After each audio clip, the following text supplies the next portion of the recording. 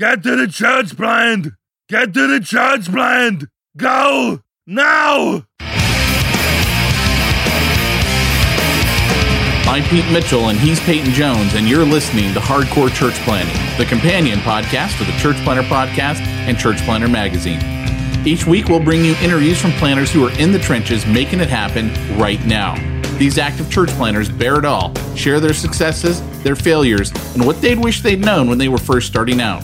Listen in to discover how God is working in their church plant.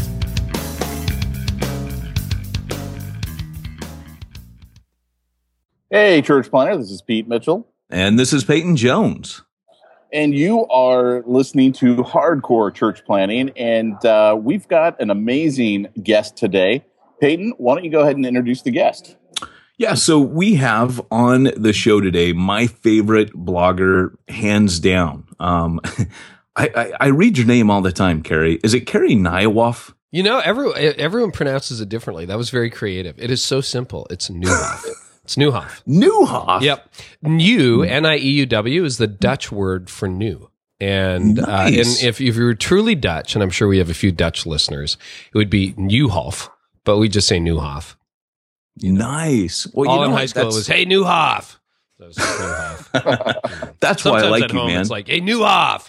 It's like, what? I cannot tell you how many times I've had to fly through Schiphol Airport, and the Dutch are super cool people. That's why I like you, man. Hey, have you picked up Stroopwafels at Schiphol Airport? So What there's are these they? little tins, and they're syrup waffles. So stroop, I it know looks them. like stroops, S-T-R-O-O-P, waffles.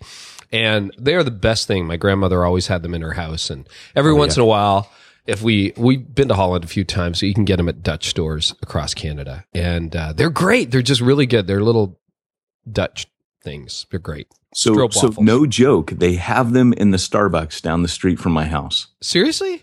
Yeah, because Really? the They have Dutch, Stroopwafels?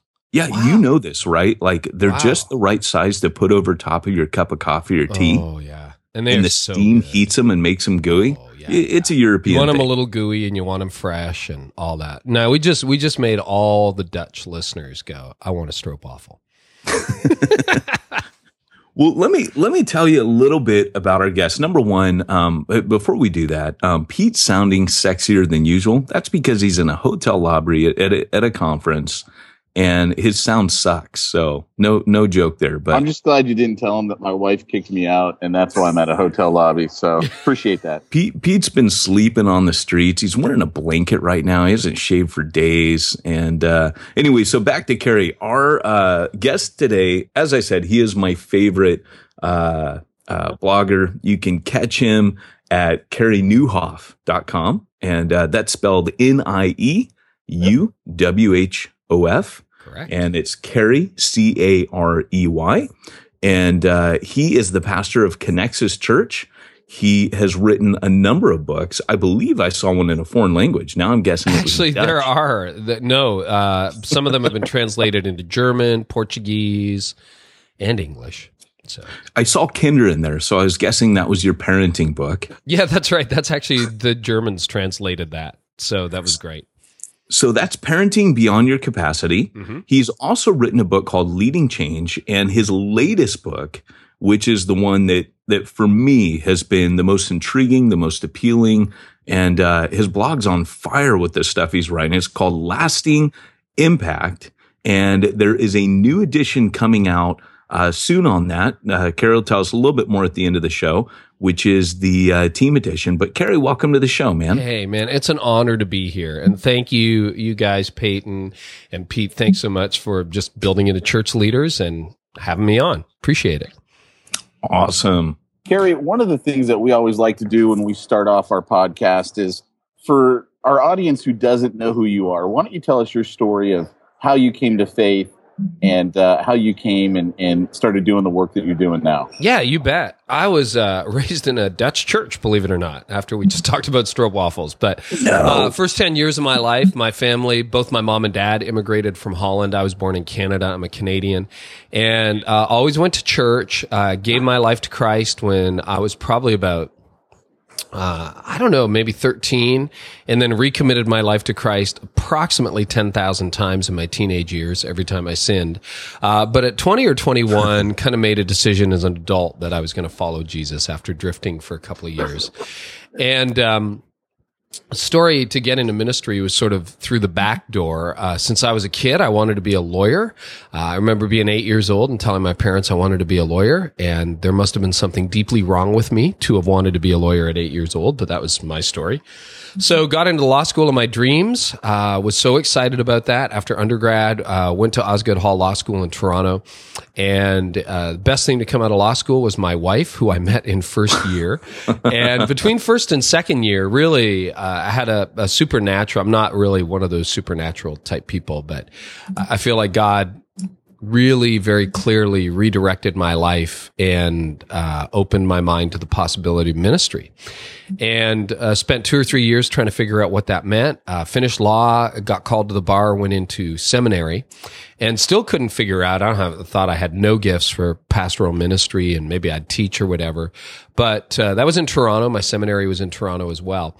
At about an hour north of Toronto, where I am now, there were 3 little struggling Presbyterian churches that were looking for a pastor. So we went up, prayed about it. I came up here, and 21 years later, still here, ministering in the area. About 8 years ago, started over again, left the denomination that we were a part of for a variety of reasons, and planted Connexus Church. That's the very first and still the only Canadian strategic partner, and just started over again at Connexus, and have seen God do incredible things. So I've transitioned those three little churches, eventually grew to about 700-800 people. Restarted with Connexus. We started with a fairly big core. Some of the people came with us, but managed to grow it down to about 300 people. But today we see 1,100 or 1,200 people on the weekend. Actually, we launched online on Easter weekend, and so we were blown away. 2,200 people Easter weekend, 650 people online, and that's unique users. So like just shy of 3,000 people Easter weekend. Crazy. Wow. So we've seen a lot of growth, and most of that is unchurched people. About 60% of the people who walk through our door self-identify as not having church leadership. I am still married to that girl I met first year law, and we got 2 sons. They're now grown, 24 and 20. One's married and in Toronto, and they are both in school. One is graduating engineering, and the other halfway through accounting. Wow. That's awesome. You know, when you said that you got called to the bar, I had a totally different image in my head. Yeah, you I know, get called to the bar sometimes being called to the legal bar drives you to the other bar, but I went to seminary instead. Yeah, you know what? And, you know, there are some questionable things. I'm glad you're still married to the same girl. I always tell people that my wife, you know, all my children are from, you know, I'm married to a woman who has children from all different fathers. And of course, that's because we adopted all our kids, but it raises some eyebrows. They look at my wife sideways, especially because our kids aren't the same color as us. So, you know. I bet it does, Peyton. That would be interesting. Yeah. Yeah. They look at my wife like, you naughty minx. But anyways, hey, Carrie, you know, here's the deal. The stuff that you're writing is kind of, you know, when I read it, I'm like, there's a brother from another mother. That guy is writing stuff that matters. It hits home. And so if you guys have not checked him out, check it out. But a lot of it is just, you know, I'm not surprised that the people coming through your door are unchurched, because when I read your stuff, I think there's a guy who gets it. He's a guy who, you've been in the trenches. Obviously, you've been on front lines of ministry. You mentioned being in a Presbyterian church. That's not the first thing that comes to mind as a guy who's been in a Presbyterian church in Europe. But the reality is, you know stuff, and you seem to be very connected with the millennial generation. Tell me a little bit about, you know, we hear a lot about the millennials. We hear about the situation with the millennials. What's your take on that? Yeah, it's interesting. I'm a Gen Xer, barely. Not quite a baby boomer, definitely a Gen Xer. And, you know, the whole millennial thing's really blown up in the last 5 years. But I just run into a lot of my friends, my age, you know, late 40s, early 50s, who are in business, who just complain. I mean, we go for breakfast, we go for lunch or coffee, or we hang out at my place, and they just complain about this next generation, and they can't spell and they can't think, and they're entitled and they're lazy. And I'm like, That is not my experience. It's just not my experience. The people I work most closely with at our church are millennials. Actually, tonight at my house, I'm hosting a barbecue for our small group, which are all millennials except for my wife and I. And I love them. I think they're great. I think they're open. I think they're passionate. I think they're idealistic. They're all the things I think, hopefully I was when I was in my 20s. I still want to be idealistic. And, when people wring their hands, like clearly the church has a problem. So, I love the church and I'm frustrated with the church, which is one of the reasons I write. But, I almost walked away when I was 20. And I remember being frustrated because I love the gospel. I love Jesus. And yet my church, I just knew that I was in a church where I could invite none of my friends. So my story when I was Presbyterian was, how do we make this thing work sort of for my generation, people in their 30s with kids? And now I'm not in my 30s anymore and my kids are grown. And I'm like, how do we make this work for the next generation? And they've got slightly, their issues are not fundamentally different from mine. They found the church irrelevant. They found the leaders hypocritical, and they were looking for God, couldn't find God in the church. They have doubts. Their doubts sometimes aren't allowed. You're not allowed to have honest conversation. And so I'm like, yeah, we can do this. And they're looking for community. That's one difference I see. I'm still almost enough of a boomer and definitely a Gen Xer that I'm very individualistic. My wife jokes that I will probably be a hermit at some point and have no human interaction at all, which is not entirely true, but I'm way more of a loner. This is a daycare generation. This is a group that loves community. Yeah. And I actually do love community, but I mean, they live by it. And we want to create great community in our church. And so I just think, man, why wouldn't you love millennials? Why wouldn't you love the next generation? And I don't know, depending on the stats you look at, it's not like this is a young people problem, quotes, air quotes. Man, millennials are going to turn 40 soon. Like, this is not like, oh, what about the next generation? No. The eldest millennials, depending on when you date at 1980, 1981, I've seen as low as 1978. I mean, they're going to turn 40 soon. And so what are you doing about it? These are not kids. These are adults. So you better figure this one out. Yeah.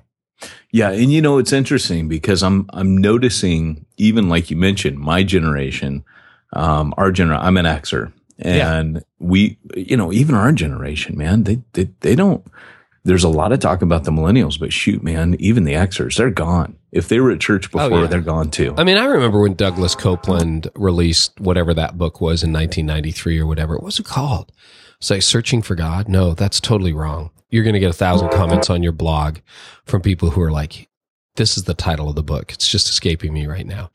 But, I remember that. Our generation was checking out. And I remember being 15 years old, standing on the front steps. At that time, we were attending a really good Presbyterian church, evangelical, believe the gospel.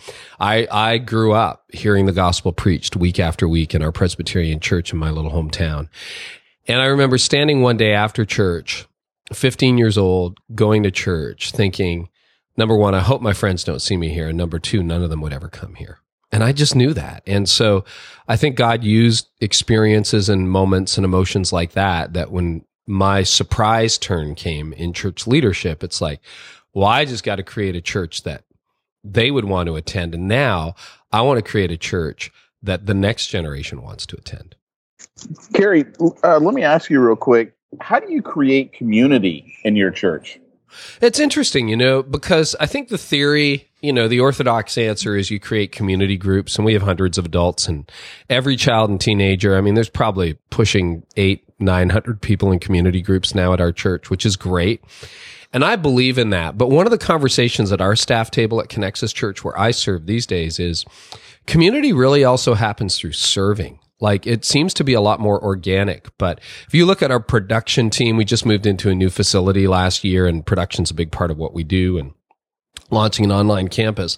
There's authentic community. I mean, these are people who are building friendships. And it's when I love the idea of people serving together.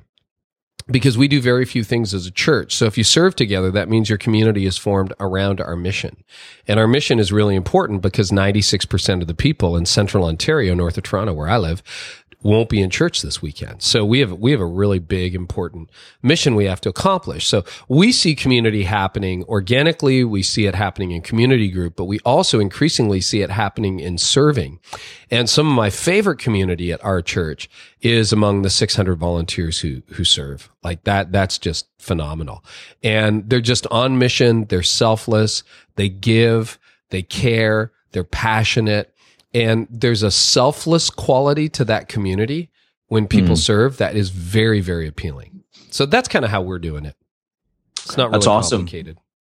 No, and I think that's part of the key is there's often not a complicated theorem. It's pretty much going back to the basics of the New Testament, but we always think there's a silver bullet. And so we're substituting. I read your blog and I think, man, that's just good old fashioned common sense. And I think as you're in ministry for a number of years, you come to realize that you're never going to be smarter than Paul. You're never going to be smarter than Jesus, and the stuff they did, dang it, for some reason that stuff worked. Peyton, I couldn't agree more. And, Ecclesiastes is my friend. Once I turned 40, it's just like, I think I'm going to just read Ecclesiastes. There is nothing new under the sun. I mean, what I'm saying is really nothing new. I'm just trying to look at what the best of the church has been over the last 2,000 years as I understand it and apply it to our context today. I think the advantage I have is I've talked to, 85%, I think, of my audience, both for my leadership podcast and my blog, are American. And I think one of the reasons what I write really resonates with Americans is because I think of Canada as the canary in the coal mine. So 100 years ago, coal miners, gas leaks could be a big issue. And if toxic gases got out in the coal mine, they would always bring a canary down because the canary is way more sensitive than human beings. And if the canary is dead, you get out of the mine. And Canada is the canary in the coal mine. And so we are experiencing things slightly ahead of the United States. We're a hybrid between Europe. You mentioned planting a church in Europe, Peyton, and I don't know if you've been there, Pete, but my goodness, it is haunting. I remember being in France and walking around on a Sunday morning and church is a minority thing in our culture in North America. It is like crickets in Europe. In Germany, the birthplace of the Reformation, 1% to 3% of the population are evangelical Christians, and less than 5% go to church. And it is a society that has learned to be successful and prosperous without God, and it just haunts me. Canada is not quite Europe, but it's certainly not the Bible Belt.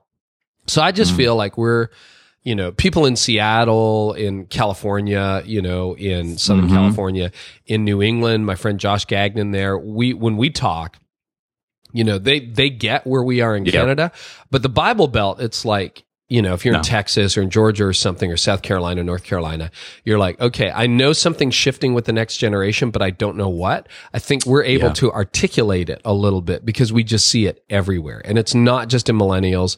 It's in boomers. It's in Xers. It's even in the elder generation. I mean, we are now sometimes here in Canada 4 or 5 generations removed from a Bible believing family. Yeah. Yeah, it's interesting because I wrote a book called Church Zero. Cha-ching, that's the rule. If I talk about I have to say cha-ching.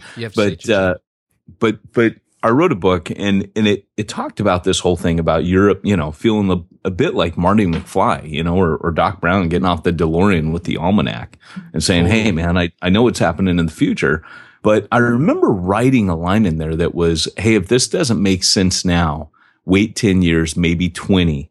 And it's going to make a lot of sense. Yeah. And so that's what I'm connecting with big time on what you're writing. And so, I guess the golden question is, how are you guys seeing millennials reached right now?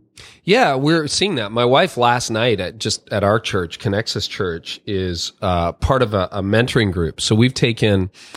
It's self-selection. I mean, we invited a whole bunch, and 35, I think it's 18 to 30-year-olds are meeting once a week. and we're doing community. We had dinner last night. They've got mentors who are sort of a stage ahead of them in life, or a generation ahead of them in life. And we're just pouring into them, and we're pouring into their lives. We're pouring into their leadership, and a lot of them want to lead. They just don't have the opportunity. And I think a lot of the time in the church, Peyton and Pete, we end up in a place where, we're like, oh, well, we got a 22-year-old around our leadership table, but they're not really leading anything. So one of our goals, working with Jeff Brody and myself, is we want to see this generation actually running the church a year from now. Like we want them in positions of meaningful, oh my goodness, things could go wrong, we kind of bet the franchise on you, leadership positions, and then we just want to help and support them. And so I think putting millennials into real leadership. Another thing we're seeing is groups. So my wife and I are in a group like that, where people in their 40s or 50s are leading a group of people in their 20s or 30s. And millennials are very, very open to mentoring. They're very open to community in a way that I wasn't when I was 25. And I think you need to take advantage of that. And we're also really engaging them in serving. If you look at our teams, it's disproportionately young, not just in student ministry, not just in family ministry, but on production, on guest services, and all the things that we do, disproportionately young. And so, I think the only reason to attend the church these days is because you're engaged in the mission. And so we try to get 18 to 35-year-olds as engaged as we can early. And they're just fun to be with. I mean, some of us who are older, we've forgotten how to have fun, and they remind you. Yeah, you know what? I can't remember the name of the movie, but there was a movie I watched recently with Ben Stiller and the guy that played the bad guy in the recent Star Wars film, and it's about that. It's about guys our age, Carrie, hanging out with guys of the millennial. It's a fantastic movie. To watch that. That's great. Yeah, I can't remember the name, but it's a Ben Stiller film. I think it's on Amazon Prime. But anyways, I noticed on Facebook you had a picture of your team, and it stood out big time that your team was very young. Average age of 12. Yeah. Mm-hmm. I was particularly noticing the 5-year-olds that were on that's your right. team. That's right. Yeah, but it is a pretty young team, actually. And, I'm almost the oldest member of staff. And we have a lot of young leaders. We're just bringing somebody on board in a senior leadership position at 28. And I just think that's really, really important to get young leaders, and not just people who fill slots, but people who actually lead. So we also have a leadership development program, and we go for people who are just completing high school, who are not quite yet in college, but college bound. And we offer them the opportunity to join us for a year. And, they do real ministry. They do some incredible things. Okay. So that's what I want to ask about, is how, when you do that, is that like a funded program? Are they living at home? Do they come and live somewhere in the city? Do they, do you fund them? Do you pay them? Do you use them as slave labor? I think it's illegal to use people as slave labor. I'm not sure, in my country anyway. Only if you get caught, Carrie. Only if you get caught. We pay them. It's not a huge amount of money, but we pay them. We give them an honorarium. It's a scholarship program, so they get some money toward their education. They also get a computer, a MacBook. So, that's like huge incentive. We bring them to training events. They get at least one international conference a year. So for us, that's typically in Atlanta, at North Point or Orange or Rethink Leadership, some of our favorite places to go. And so we'll fly them there. And then we give them real responsibility in kids ministry, in student ministry, and in service programming. And so I think this year we have 4 of them. And so it swaps out every year. Sometimes we have summer internships as well. And some of our staff come from that. And then sometimes those people go on to serve in other churches. We are feeders because not everybody stays in our community. We we are feeders for other churches. And I think that's success. Sometimes as a church leader, you see that as failure. Why don't these people stick around? Hey, if they are serving in another church, we have one of our former LDPs, we call them leadership development programs. She's serving in a church in Edmonton. I mean, we just think that Alberta, we just think that's amazing. We have another one who went on to be the chief graphic designer at a church in Oakville, a very, very large church in Oakville outside of Toronto. We just think those are wins. Like, you got to take a kingdom perspective here. And if we are exporting leaders as well as recruiting leaders for our own purposes, that's amazing. That's pretty cool, man. So you do the one in your home. Tell me a little bit about what that looks like. So I come through the door, I'm brand new. How do I get into that? Is it kind of like that's just a community group? I mean, so we tend to form community groups like most North Point churches at GroupLink, and this one happened to be an existing college group that was meeting, or young adult group, and one of my assistant, Sarah, she's 29. Her and her husband were in the group, and they just said, "Hey, would you guys be open to doing this next year?" And we're like, "Sure, that's great." Because for me, and I've said this for years, I am not interested in being in a community group with a whole bunch of Christians trying to get holier. I need an unchurched person in my community group, or somebody who's got a million questions, or somebody who's afraid to become a Christian, or I need a next generation to build into that.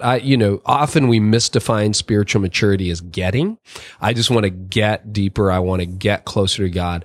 I think real, true spiritual maturity comes from giving. So listen, we receive a lot from these young adults who are in our community group, but we're there as the mentors. And to me, that is life-giving.